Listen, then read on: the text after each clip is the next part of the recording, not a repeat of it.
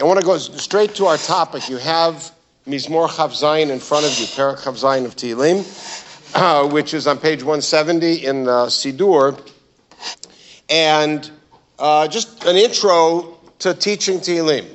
Whenever we're studying a Perek of Tehillim, we have to address three different issues, always. One issue is, what do the words mean? Pretty straightforward. I have to know what the words mean. The second thing is, what's the structure of the Perek? We have to remember that Tehillim are all written in poetic form. They are songs. And they were written to be performed in the Mikdash by the Leviim with musical accompaniment. So we always have to ask the question, what is the structure, which will then lead us to the third question, which is, what is the message? Now that's with any Perek of Tehillim you want to study. Whether it's Al Narot Bavel, or whether it's B'shuv Hashem et Shivat Zion, or Sinai El Harim, or Mimamakim, etc. I could go on and be here all morning just listing them. There's 150 Perkei Tehillim. However, with a large group of Perkei Tehillim, you have to ask a fourth question. Because there are many Perkei Tehillim that we say outside of Zog and Tillim. We say them in the context of Tefillah, in the context of Slichot, in the context of Hallel, in all sorts of contexts. And the question is, what does that Perek have to do with that context? What does that add to it? So, for instance, a week from tomorrow, are we scared yet? A week from tomorrow, we're going to be standing up to hear the shofar. And just before that, we're going to be reciting Perek Mem Zayin, Kol Hamim Tiku Chaf, 7 times. So, of course, it's worth not only studying that Perek and understanding what its message is, but what it has to do with Kriyat Shofar and why it was selected. I want to address the same question when we study Hashem Ori V'Yishi. Although there's something odd about Hashem Ori V'Yishi in its use in liturgy, why it's in your Sidur, that's a twofold strangeness. The first thing about it is that it is a most recent custom, a very recent custom, to say Hashem Ori V'Yishi at all as part of davening. It perhaps is 300 years old, if even that. Now, of course, in the outside world, 300 years old is a dinosaur. But in our world, 300 years old is yesterday. 300 years old, no, 18th century. Maybe 17th century. There's no record of anybody reciting this Perek as part of davening during any particular time of the year until then. It caught like wildfire in many communities. Many Sephardi communities do not say it. The students of the Lagon don't say it. There's whole groups that don't say it at all. But the second strange thing about it is when it's said. It is said twice a day during what season? Now, but not just Sunday morning with bagels. Elul through Sukkot. And that's what's strange. Because if you think about it, we have many minhagim, including things that we say and things that we do and things that we eat and things that we avoid eating during parts of this season. Elul, and maybe Elul through Yom Kippur, is seen as a penitential season. And so therefore, during the first 10 days of Tishrei, we have all sorts of minhagim, avoiding pat palter, and adding things into our tefillah, etc. We have things that we do during the month of Elul. We have shofar every day until Erev Rosh Hashanah. We have, of course, minhagim of the month of Tishrei, like many people have honey all month. Right? And then we have minhagim, of course, of Sukkot, which are festive. There is no single minhag you can point to that goes from Rosh Chodesh Elul through Sukkot. See if you can find one that accompanies the entire season from, if you will, penitential to celebratory, from Slichot to Simchat Beit HaShoeva. So that's something else that's odd about this, is this Perek surpasses and encompasses the entire seasons. So we've got to figure out why. So in order to do so, let's study a Perek of Tehillim together. And along the way, we'll ask some questions. Now, the question I want to pose to you is something I alluded to a couple minutes ago. Every parak of Tehillim was composed to be performed musically. We do not have a masoret about what it sounded like, about what instruments were used. However, in many cases, we do have a masoret about which group of Levim performed it. Lamnatseach livnei Korach mizmor. Mizmor le'asaf. These are all Levitic families. Take a look in Divrei Hayamim Aleph Perak Vav. These are all Levitic families that later on you read in Divrei Hayamim Aleph Perak Chafet Chav Gimel, David assigned to be the musicians in the Mikdash. Okay. But we do know that they were performed musically. So I'm going to ask you this question. Along the way, think, and then I'll evoke from you some answers. What musical instruments would you use to accompany this? And don't worry about period instruments. We'll use contemporary instruments. And the other thing is, for the musicians out there, minor or major? Minor or major? Now, I know you're instinctively going to say minor because all Jewish music is minor. Right? Those of us who learned guitar as kids, just to be able to play the Kumzis, knew everything was A minor, D minor. It's like, simple. But the reality is it's not like that. So what do you think about that? What instruments and what key? Or what tone? All right, let's take a look. Le David. Now, what does Le David mean? By the way, Le David, important to note, is not part of the chapter. It is what Chachamim refer to as the Koteret, and what is in English the fancy word, if you want to impress people at parties, although I promise you won't get invited back, is superscription. Superscription, right? Write it down and forget it. But the Koteret Le David. We have Kotarot that are as short as one word like this. We have Kotarot that are a few words like Lamnatseach means more than David. We have Kotarot that are as long as an entire pasuk, like in Nun Tet, for instance. 100 out of the 150 Pirkei Tehillim in our collection of Tehillim. The reason I say our collection is because there are Rishonim who count 147 Pirkei Tehillim. Because in their collections, some of the Parkim are actually together, that we have separate. But in our collection of 150 Pirkei Tehillim, in our Tanachim, 100 out of the 150 have some form of a koteret. As short as a word, as long as two psukim. But Chachamim never think of those as part of the parak. I know you're looking at me with, how can you say such a thing? I'll give you proof from something that you said yesterday. At the end of davening, we recite a Mishnah from Masachet Tamid. And the Mishnah goes as follows. You didn't know it from Masachet Tamid, but you all know the Mishnah. Hasher, Shalvim, Hayu Omrim, Beveit HaMikdash. And then what does it say? Woohoo, pages have come. Thank you. Ooh. Wow. Okay. Color and us. Okay, we're great. Goya. Okay. Oh, I thought that was applause for the source sheet. Who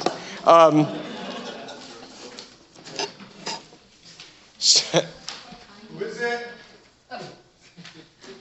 Who is it? Go around to the candy hole doors. Okay. They didn't want to miss one more minute. Looks like there's plenty to go around. Right. Okay. Good. Okay, thank you very much. Go ahead. Okay. And in that Mishnah, in Masachet Tamid, what do Chachamim say? How do they refer to the Prakim? Bayomar Yishon Hayu Omrim. Remember? Bayomar Yishon Hayu Omrim. You can look it up in your Siddurim if you want. La'Adonai ha'aretz u'mloah tevel v'yoshveva. They leave out the words of David Mizmor. B'shani Hayu Omrim. Gadol Adonai Mulal Mayod Be'er Eloheinu Harkodsho. They leave out Mizmor Shir Livnei Korach. The first 6 of them, they ignore the opening, the ones that have an opening. Sunday, Monday, Tuesday, and Thursday have openings. They ignore them. The only one they mention the opening is, where they mention only the opening is, Mizmor Shel Yom HaShabbat, and that's because of its own drasha. Chachamim never referred to it that way. If you would come up to somebody, to one of Chachamim and say, we have a minhag before Birkat HaMazon on Shabbat and Yom Tov to say Shir HaMalot, they'd look at you like you're from another planet. Shir HaMalot, there's 15 of them. Which one? Oh, we say B'shuv Hashem at Shivat Zion. Okay, that we get. So David is not properly part of the parak, and you can see it the way I laid it out now that we have the page, as kind of separate from the text. That's how Chachamim look at it. However, what does the word LeDavid mean? What does LeDavid Mizmor mean? What does Mizmor LeDavid mean? You were here for Shalosh Seudos yesterday? You sang Mizmor LeDavid? What does Mizmor LeDavid mean? What does LeDavid mean? Say it again? For David, which means somebody wrote it for David. Right? Which means what? David commissioned him. David said, listen, I want you to write a really cool song. Said, okay, this is dedicated to David. Possibility one. Of David, which means he wrote it. LeDavid, authorship. Now the reality is that when we see these sort of names, especially the David, there are different approaches depending on the parak. An example of that is parak Kuf Chaf Bet, which is Shir Malo de David, which is clearly not by David. Now, important note before you start running out or throwing bagels at me, Chachamim are clearly a consensus opinion that Tehillim were not all written by David. They're written by a whole collection of people, and there's a machloket about whether David was the final one or Ezra was the final one. But because some people, when they hear this parak is not written by David, okay. But it's important to note, Masachet Bava Batra, Daf Yudal Amud Bet, take a look at the Sugya, and Midrash Shir Hashirim Rabbah on the Pasuk Tel Talpiot. But here, in this parak, it seems like a very strong argument that here, LeDavid means written by David. There are too many signals in this parak that point to David's personal life, personal career, personal aspirations, and personal disappointments that make LeDavid a real mark as written by David. Okay, so let's take a look at it. Now, get our instruments ready. What are we going to select? Keep it in mind.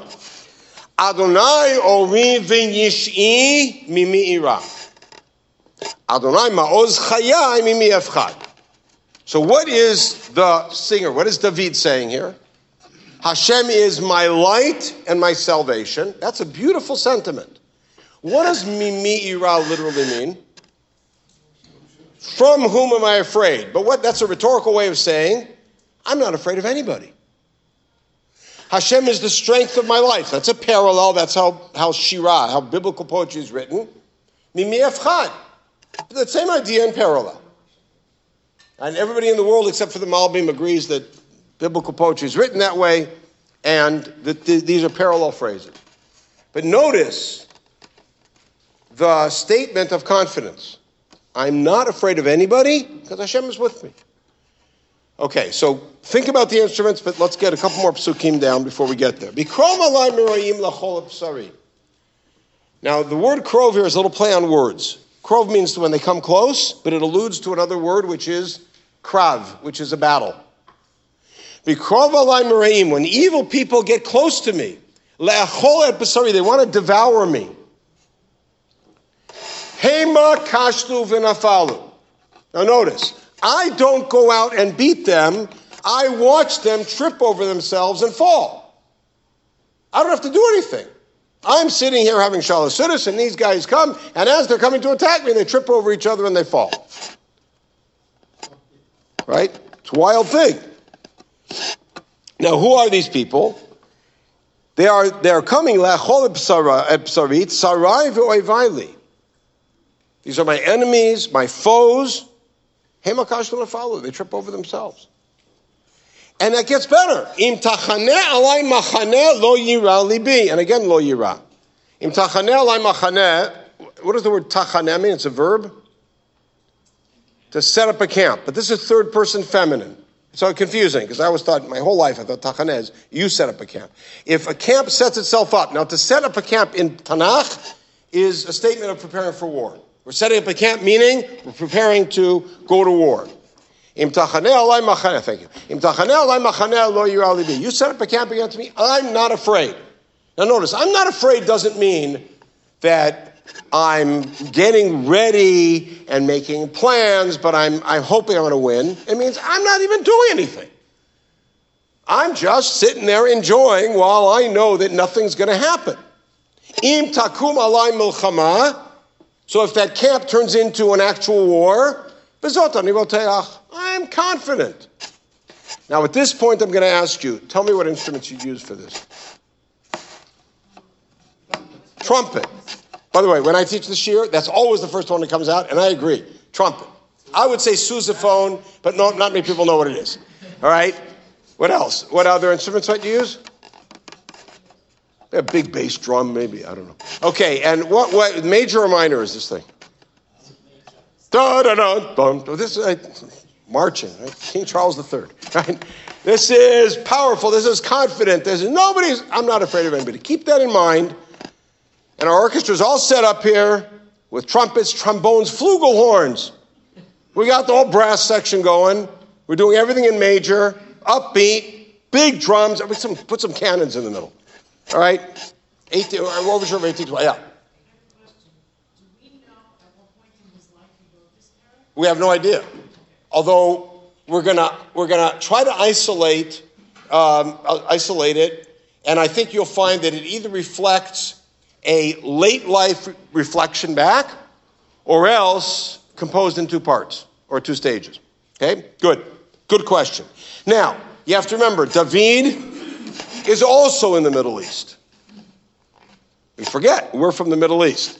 Okay? So remember, when you come and say, I want one thing, what you really mean is I want a bunch of things. You're bargaining. It's in the shuk. Watch. Achat sha'alti meit Adonai otav lakesh. How would you translate achat sha'alti? Is that what? I asked for one. I'm going to add one word to it, which fits the tone of this. Because I'm confident of A, and I'm confident of B, and I'm confident of C. There's only one thing I ask. There's just one thing I ask. Because everything else I've got. I'm confident my enemies are going to fall. I'm confident that no war can defeat me. I'm so confident that I'm not even preparing for war. I'm sitting and watching as they stumble over each other. It's great. So I only have one thing to ask. Now, by the way, this pasuk is a beautiful pasuk. I highlighted it on the page. It is a pasuk that we have a fast song for and a slow song for and other songs for. It's great. We say shifty 14 times ago. Woo! We have a great fun time with it. And yet, there's something a little bit off in this pasuk if you look at it in the context. There's one thing I ask God. I'm going to say only one thing I ask for God. That's what I request. What's the one thing I want? So again, there's not just one thing. Shifti beveit Adonai kol yemei chayai. I want to sit in the house of Hashem my whole life. This, by the way, is a clear David pointer. Because the one thing David was denied was building the Mikdash. But he's not done with that. Lachazot b'noam Adonai levaker beichalo. I want to gaze at the beauty of Hashem, and levaker is a tricky word. So, a small tangent to explain it. What does levaker mean? So think about how strange that is. I want to sit there forever and also visit. It's a little weird. You'd go the opposite way. I want to visit and then not leave. That's how I feel every time I come here. I want to visit. I don't want to go back. But to say I want to be there forever and also visit is a little strange. So it's important to note that Hebrew is a living language. And the meaning of words in Tanakh is not necessarily the same meaning as words in Rabbinic Hebrew. Chachamim say this in Masachet Avodah Zarah, Lashon Torah Lachud, Lashon Chachamim Lachud. Rabbinic Hebrew is not the same as medieval Hebrew, and medieval Hebrew is not the same as modern Hebrew, and I could give you a bunch of examples, but I want to stay on the top. The word levaker in Rabbinic Hebrew and in modern Hebrew means to visit. Bikur cholim. Levaker in Tanakh means something different. It means to investigate. It's used, for instance, in Vayikra Perek Yod Tet. We're talking about the Shivcha Charufa, Bikoret Tihiyah. Chachamim even utilize the word in that meaning when they talk about a korban, meaning Bikur Dalad Yamim. It has to be investigated and checked. The Ibn Ezra, in his commentary on Sefer Breshit, says that the reason that morning, not dawn, which is shachar, because it's black, shachor, but rather morning is called boker, is it's the first time of day that you can investigate things clearly. All right, levaker. And so, levaker be'echalo seems to mean I'd like to sit and be able to think clearly about God. David wants to sit in the Mikdash and just sit there and soak up godliness, and that's the one thing I've asked of God. Okay? Now, he continues, Ki itzpeneni b'suko b'yom ra'ah. And the key here is unclear. Key almost never means because in Tanakh. Here it means rather, or perhaps because, perhaps indeed, yitzpeneni b'suko b'yom ra'ah. He hides me in his sukkah on a bad day. Now, by the way, this is a little strange because according to this, David doesn't have bad days. What it seems to mean is that if there is a day where there's a threat, God protects me. And where does he protect me? He hides me in his sukkah. A little unclear what that means, and it seems to be a metaphor. He hides me in some protective place. And by the way, there are those who point to this pasuk as being the reason we say this all the way through Sukkot. I don't think that's the reason, but that's what they point to. Yastireni b'seiter ohalo. Now this one's even trickier. Because if you recall, David brought the Aron from Kiryat Yarim, Bava Bugosh, to Yerushalayim. Of course, was denied the opportunity to build the Mikdash, but he set up a tent. And the Aron was in the tent. He put a Mizbeach in front of it. And our inclination is to think that that's what the Ohel that he's referring to. But I don't think so. I think the Ohel here again is metaphoric, because David is not attacked when he's in Yerushalayim. Once David's in Yerushalayim, there's no attack on the city, except when he has to run away from his own son. So the Ohel and the Sukkah here seem to be metaphoric of saying God enfolds me and protects me. And not only that, but Tzur Yerom Imeni. A tzur is an outcropping on the top of a hill. A tzur means a rock, but tzur here means like a cropping of rocks where you can be lifted up. You can go up, climb up there, and you're safe from your enemies. A, they can't see you, and B, they can't get up there. And that, of course, takes us to the story of David and Shaul, when David is able to be safe from Shaul in Maoz HaTzur. And now, V'ata yarum roshi al levais v'otai. And now my head is lifted up. And it's important to know, because we're going to get to this in the second half, the motif in Tanakh of looking down at someone is always a statement of victory, and being looked down upon is a statement of defeat. Whether it's literally that way or the image is that way, that's the way the Tanakh describes it. So God lifts up my head above my enemies who are around me, meaning I look down on them. And meantime, I'm not fighting because they're tripping over each other. So what am I doing? What do I do? I come into his tent. Now this is likely the tent we're talking about, because I bring korbanot there, and they are called zivchei truah, which some people will point to here as being the Rosh Hashanah connection, possibly. Not likely, because zivchei truah seems to mean korbanot that are brought with a lot of sound, meaning very festive. Ashira v'zamra l'Adonai. Okay, are we all comfortable with saying this is trumpets and major till now? This is confident, and this is successful, and maybe even a little bit too much? Okay, so you saw that I put a line of some musical notes between them. Okay.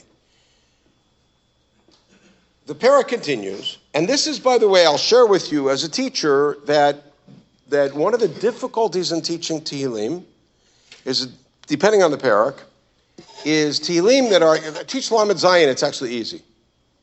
Lamed Zayin is a parak nobody knows. Nobody knows it because it's not part of our davening. I don't mean nobody knows it, but it's not familiar to us. You start teaching this and people are saying the words with you because we all know it. That makes it more difficult because we all know it so well, we don't stop to think what we don't know. And when we're reciting it at lightning speed, which is what we do in davening, right? We say, and we don't notice that there's been this dramatic change. So that's why we do a shiur. It doesn't mean we have to slow down in shul. It just means this, and maybe we should, but that's why we take time to learn it and look at it and see what's going on. And hopefully when you say it this evening, tomorrow morning, there'll be a new light there. Okay. Shema Adonai Koli. Just starting with those three words, just starting with the first word. What has changed? Hear my voice, Hashem. What? What about the confidence? Yeah. So what do you got? What does it mean when somebody says Shema Hashem Koli? What? Needing. What else? Not so confident. Asking. Well, or asking for God to hear me, which means I don't think God is hearing me. I don't try to get your attention if you're all listening to me. Saying Shema Hashem Koli means I think you're not listening to me. Please listen to me.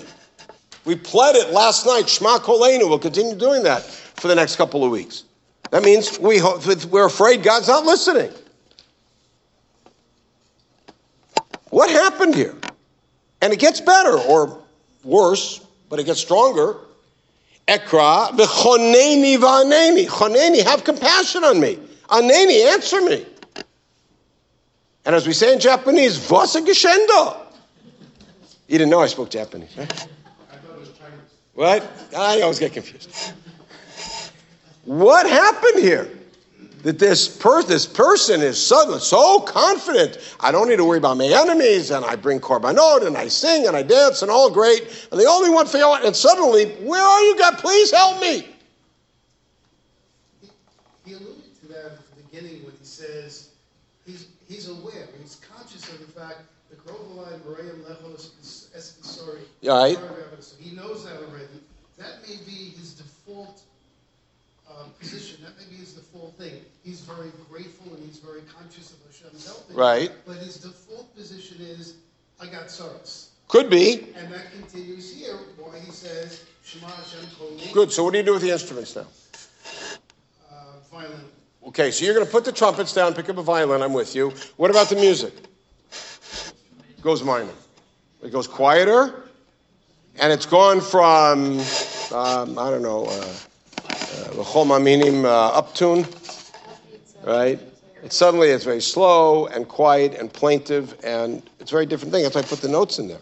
By the way, it gets stronger. Now, you may be right, but we still have a fundamental shift in what's going on. And by the way, important to note, Pirkei Tehillim, for the most part, are singular in that way. They're not monotonal, but they're singular in that Hashem ro'i lo achsar we would have with a quiet classical guitar. Hashem artzum loah, we said this morning as the means more, would definitely be trumpets.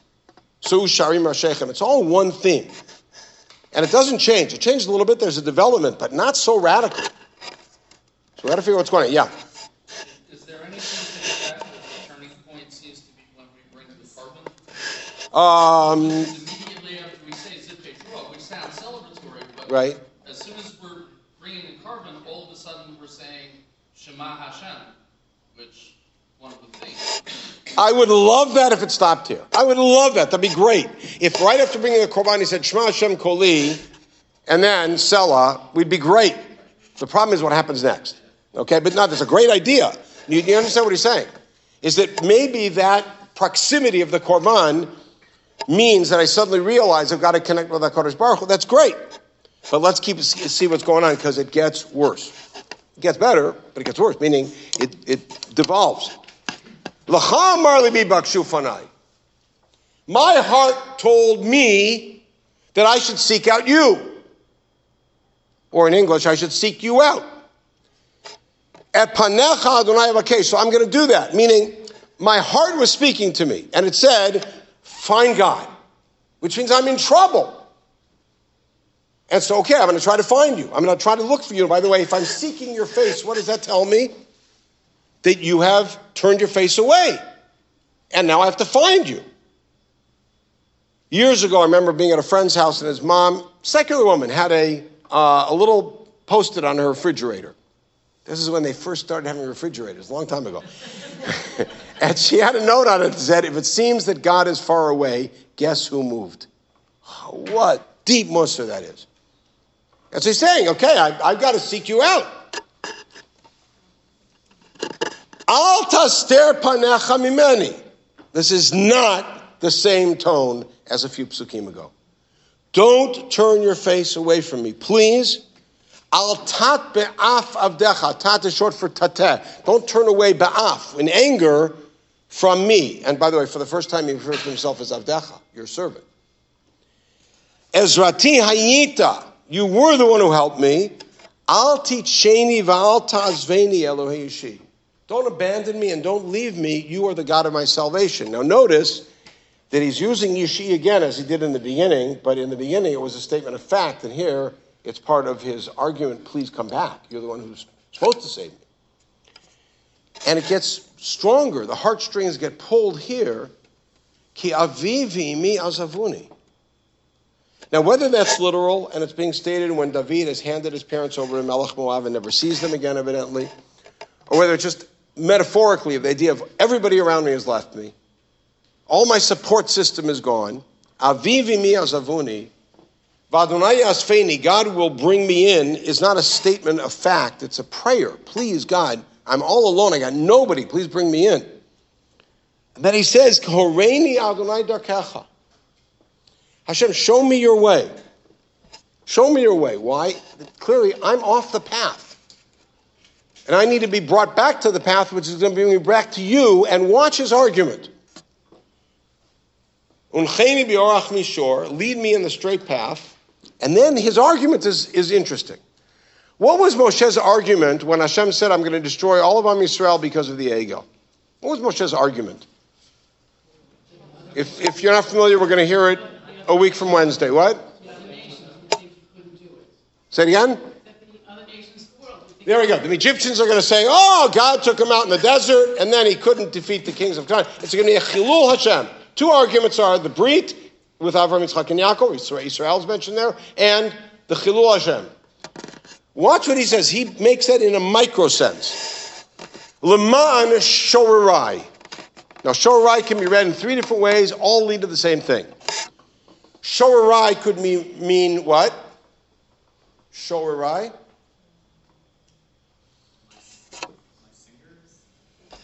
My singers, like the people who will sing, rejoice. The people who are singing at me. Nah, right? But obviously much more powerful. No, right? But it's the people who are singing at me, singing in the sense of jeering at me. What's another possibility is shorarai is a form of sorarai, my enemies. And shorai may also be related to the word ashurenu, which we find in the song of Bilam, the poetry of Bilam, which means to look down from a high wall. Banot alei shur in the bracha de Yosef.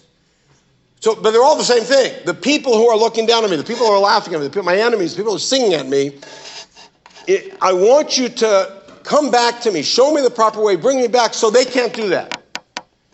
Now, the argument may even be more sophisticated than that. It may be, I am your king. I am the one who represents you. I'm the one who carries the banner, and it's a chilul Hashem that these enemies are looking down at me. So for that sake, or it might be personal. Please save me so people aren't making fun of me and treating me like dirt. Yeah.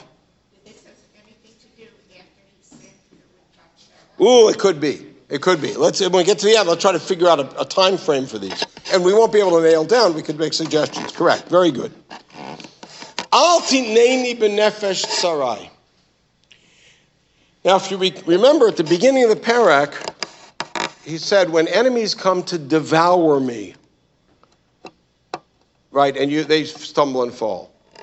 The imagery, and we're not necessarily seeing cannibalism here, but the imagery of the enemy devouring me is the most graphic, actually one of them, not exactly, but second most graphic image used in Tanakh for utter defeat. Doesn't mean they're actually eating me, and here, al tineni b'nefesh tsarai. The word nefesh, remember I mentioned earlier that Hebrew in Tanakh and Hebrew in Chazal and Hebrew in medieval times and Hebrew today are not necessarily used, words are not used the same way. What does nefesh mean? A soul, right? Except in Tanakh, doesn't mean a soul. Is there a soul in Tanakh? Maybe, but nefesh does not mean a soul. What does nefesh mean in Tanakh? Life, Adam hu nefesh, a person, nefesh ki techta. And in some places in Tanakh, nefesh means throat. Kiva, or throat. Kiva umayim ad nefesh. Tehillim samachtet. The waters have come up my throat. Al tineni benefesh tsarai. Don't let me go into the gullet of my enemies. Again, this imagery of them eating me. And what's his argument for innocence here? Ki kamu vi eidei sheker v'feach chamas. Feach is a difficult word until we use a concordance and take a look at it in Mishlei and see it refers to testimony or witnesses. Yifeach Hamas means lying witnesses, parallel to Eidei Sheker. And this again is a straight David connection, because what does David say to Shaul? Remember the episode in the cave where David cuts the corner of Shaul's garment and then Shaul leaves and David calls to him from a distance, and then David says to him that there are people who are lying, who are telling you that I'm trying to kill you. You could see I'm not. And Arim Heim Lifnei Adonai. They are cursed before God, Ki Gershuni, etc. David is a victim of false witnesses in the Shaul scenarios, in the Shaul cycle. And so that may be indeed what he's complaining about here. Before we get to the last two psukim, I'd like to address what you brought up earlier about time frame. What would conceivably be the time frame of these last psukim? I've been abandoned, I'm all alone, I'm being chased, my enemies want to devour me. So we can really only point to one particular period in David's life, and then a possible second. But I'm not enamored with the second choice. The first one is during the years when David is on the run from Shaul. Because David is very much isolated. And even sometimes his small, loyal band of renegades, which is who joins him, who are on the run, they're not necessarily with him. And they're not necessarily in on his plans. And sometimes he has to yell them down. They all want to kill Shaul. He says, you can't do that. So David is very much alone. And he's being chased. And he's being threatened. And he feels very much isolated. You could make the argument that this refers to David running away from Avshalom, when Avshalom comes to take the city. You could make that argument, but it's very hard to argue everybody's abandoned me when he has a very strong, loyal group that stays with him and an army that fights with him that ultimately defeats and kills Avshalom and Yoav, etc. So I'd rather put that in that period. When would you then put the first period? So there I think the Bathsheba story plays a role, because how did the Bathsheba story happen? How did David even see Bathsheba that all that terrible stuff happened from there? He was home. Where was Bathsheba's husband? So the first thing that's wrong in that story is, why isn't David on the battlefront? This is the first time we hear about David not leading the troops in the battle, but sitting back and directing them from a distance. And everything falls apart from there. And so it's possible that that's right before this. It could be that period of, my enemies, they fall. Maybe. I don't know. But now we get to the penultimate pasuk. And the penultimate pasuk is a mystery, because it's an incomplete pasuk. What? Because what does it mean? If it were not for the fact that I had full faith that God would eventually bring me to Eretz HaChaim, which in David's lexicon is Eretz Yisrael, that's the way he used it. If it were not for that, then he leaves off the rest. I would have given up hope. I would have fallen on my sword. He doesn't say that. And this is not uncommon in Tanakh, when something is going to be uttered that is so horrific that the substitute is to leave it blank. It is used most commonly in Tanakh in oaths. When a person says, I'm taking an oath not to do something, the way they say it is, I swear, and they use Hashem's name in one form or another, if I do X. What does if I do X mean? So it means I'm not going to do X. But what it means is, ultimately, if I do X, the most terrible thing should happen to me. But I'm not going to say it. And so that seems to be what's happening here. He's saying, if it were not for the fact that I had faith in Hashem, that he would ultimately bring me back, use your imagination.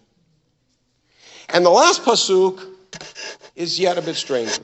We all know it, and some of us, perhaps will show our age, remember one of the earliest Jewish rock songs. Kaveh El Hashem. Rabbi's sons, I think. Right? Not such a rock song, but it's fun. All right. Kaveh El Adonai chazak v'yametz libecha v'kaveh El Adonai. Now, by the way, notice that everything till now has been autobiographical. This is what happens to me. This is how I feel.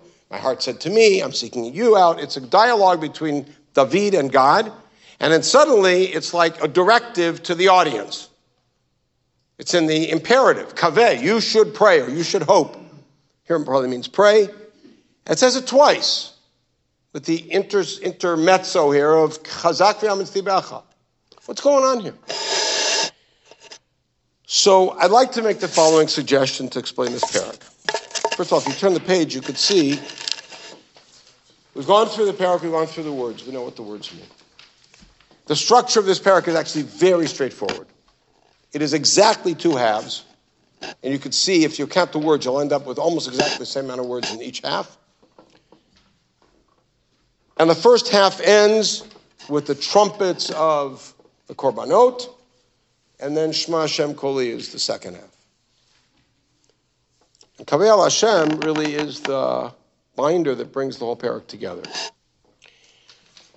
So I'd like to suggest in bringing this all together to answer both the third and fourth question. What's the message of this, and what's its propriety for the liturgy, the way we use it, and specifically the oddity of using it from Rosh Chodesh Elul all the way through Hoshana Rabbah, or Shmini Atzeret.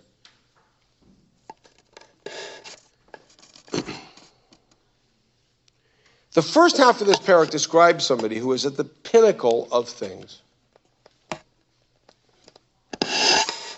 Somebody who has achieved tremendous success to the point where they wake up in the morning and they don't have to check the paper because they know whatever they invested in the day before is up. And they check it just to, have that good feeling. They're not concerned. When they hear that there is a plague going around, they're not concerned because it's not going to affect me. And their confidence is confirmed when indeed they're not affected.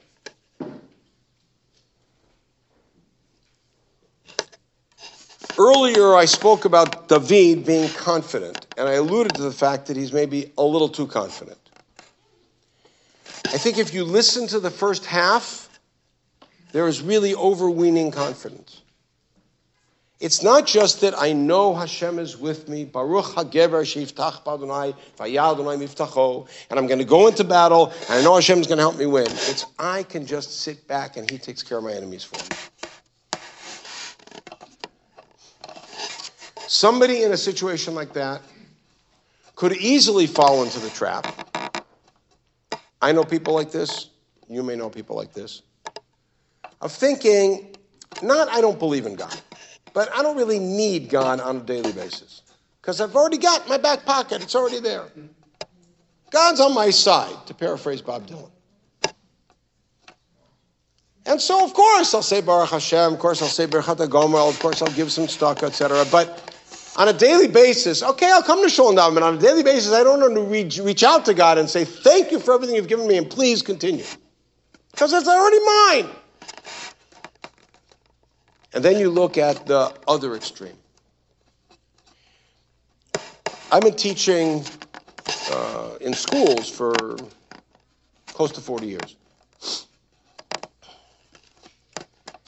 And what I've seen happen over the course of the last 2.5 years or so is devastating.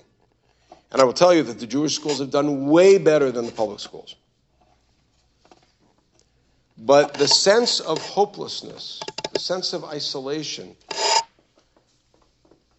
the sense of a dark tunnel with no light at the end, which has enveloped so many of our teenagers in the last couple of years. I'm not here to critique policy. I'm just pointing it out, a reality. It's something that we are going to be dealing with for a generation. I now have seniors who had half of 9th grade. That's it. We now have taking in 9th graders into school who didn't have a real middle school experience.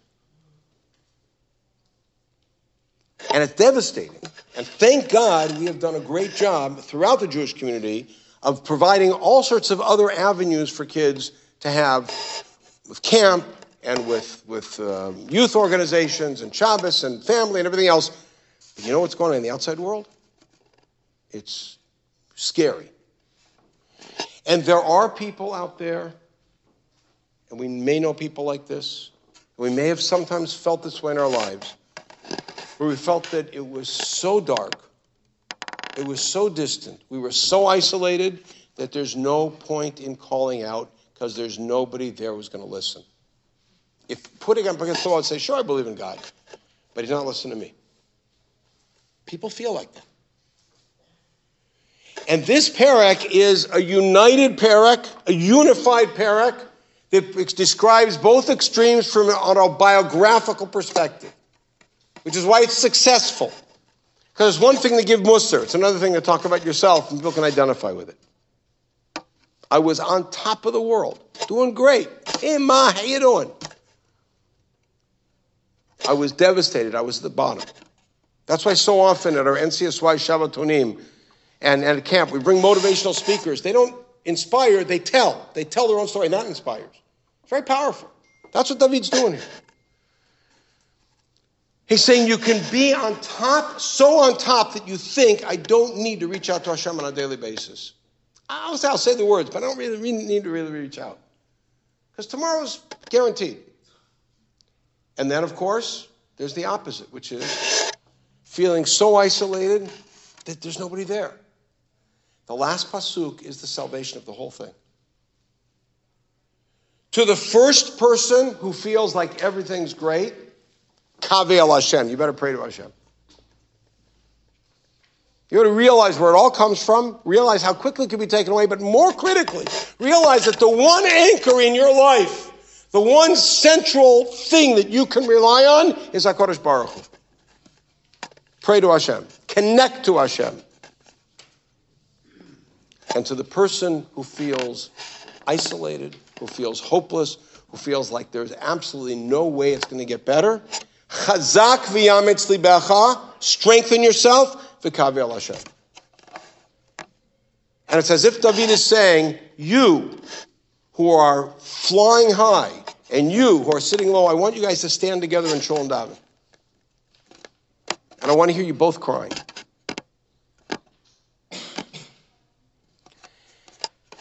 The month of Elul is a month that if we were to take it seriously, and we all take it seriously to one measure or another, but if we were to take it to its ultimate seriousness, would devastate us.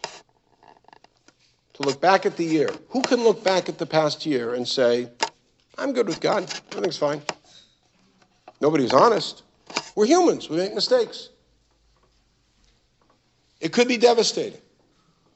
The answer is Kaveh al Hashem. And then comes Sukkot. We are sitting there with all the bounty of the year, the biggest celebration of the year, bar none. The one that's defined as Zman Simchatenu. And the one where we're commanded to bring all of the bounty of the year and surround ourselves with it. Kaveh al Hashem. And so this parak, which brings together the extremes of experience and unifies them by saying, the one anchor, the one central feature in our lives that keeps us all together and keeps ourselves internally together is our dependence on Hashem and our awareness of a constant dependence on Hashem and an assurance that that dependence is responded to. And therefore, this is the parak that became the minhag to recite through the entire season of potential distance and, of course, actualized celebration. I want to wish you all a tremendous rejoicing.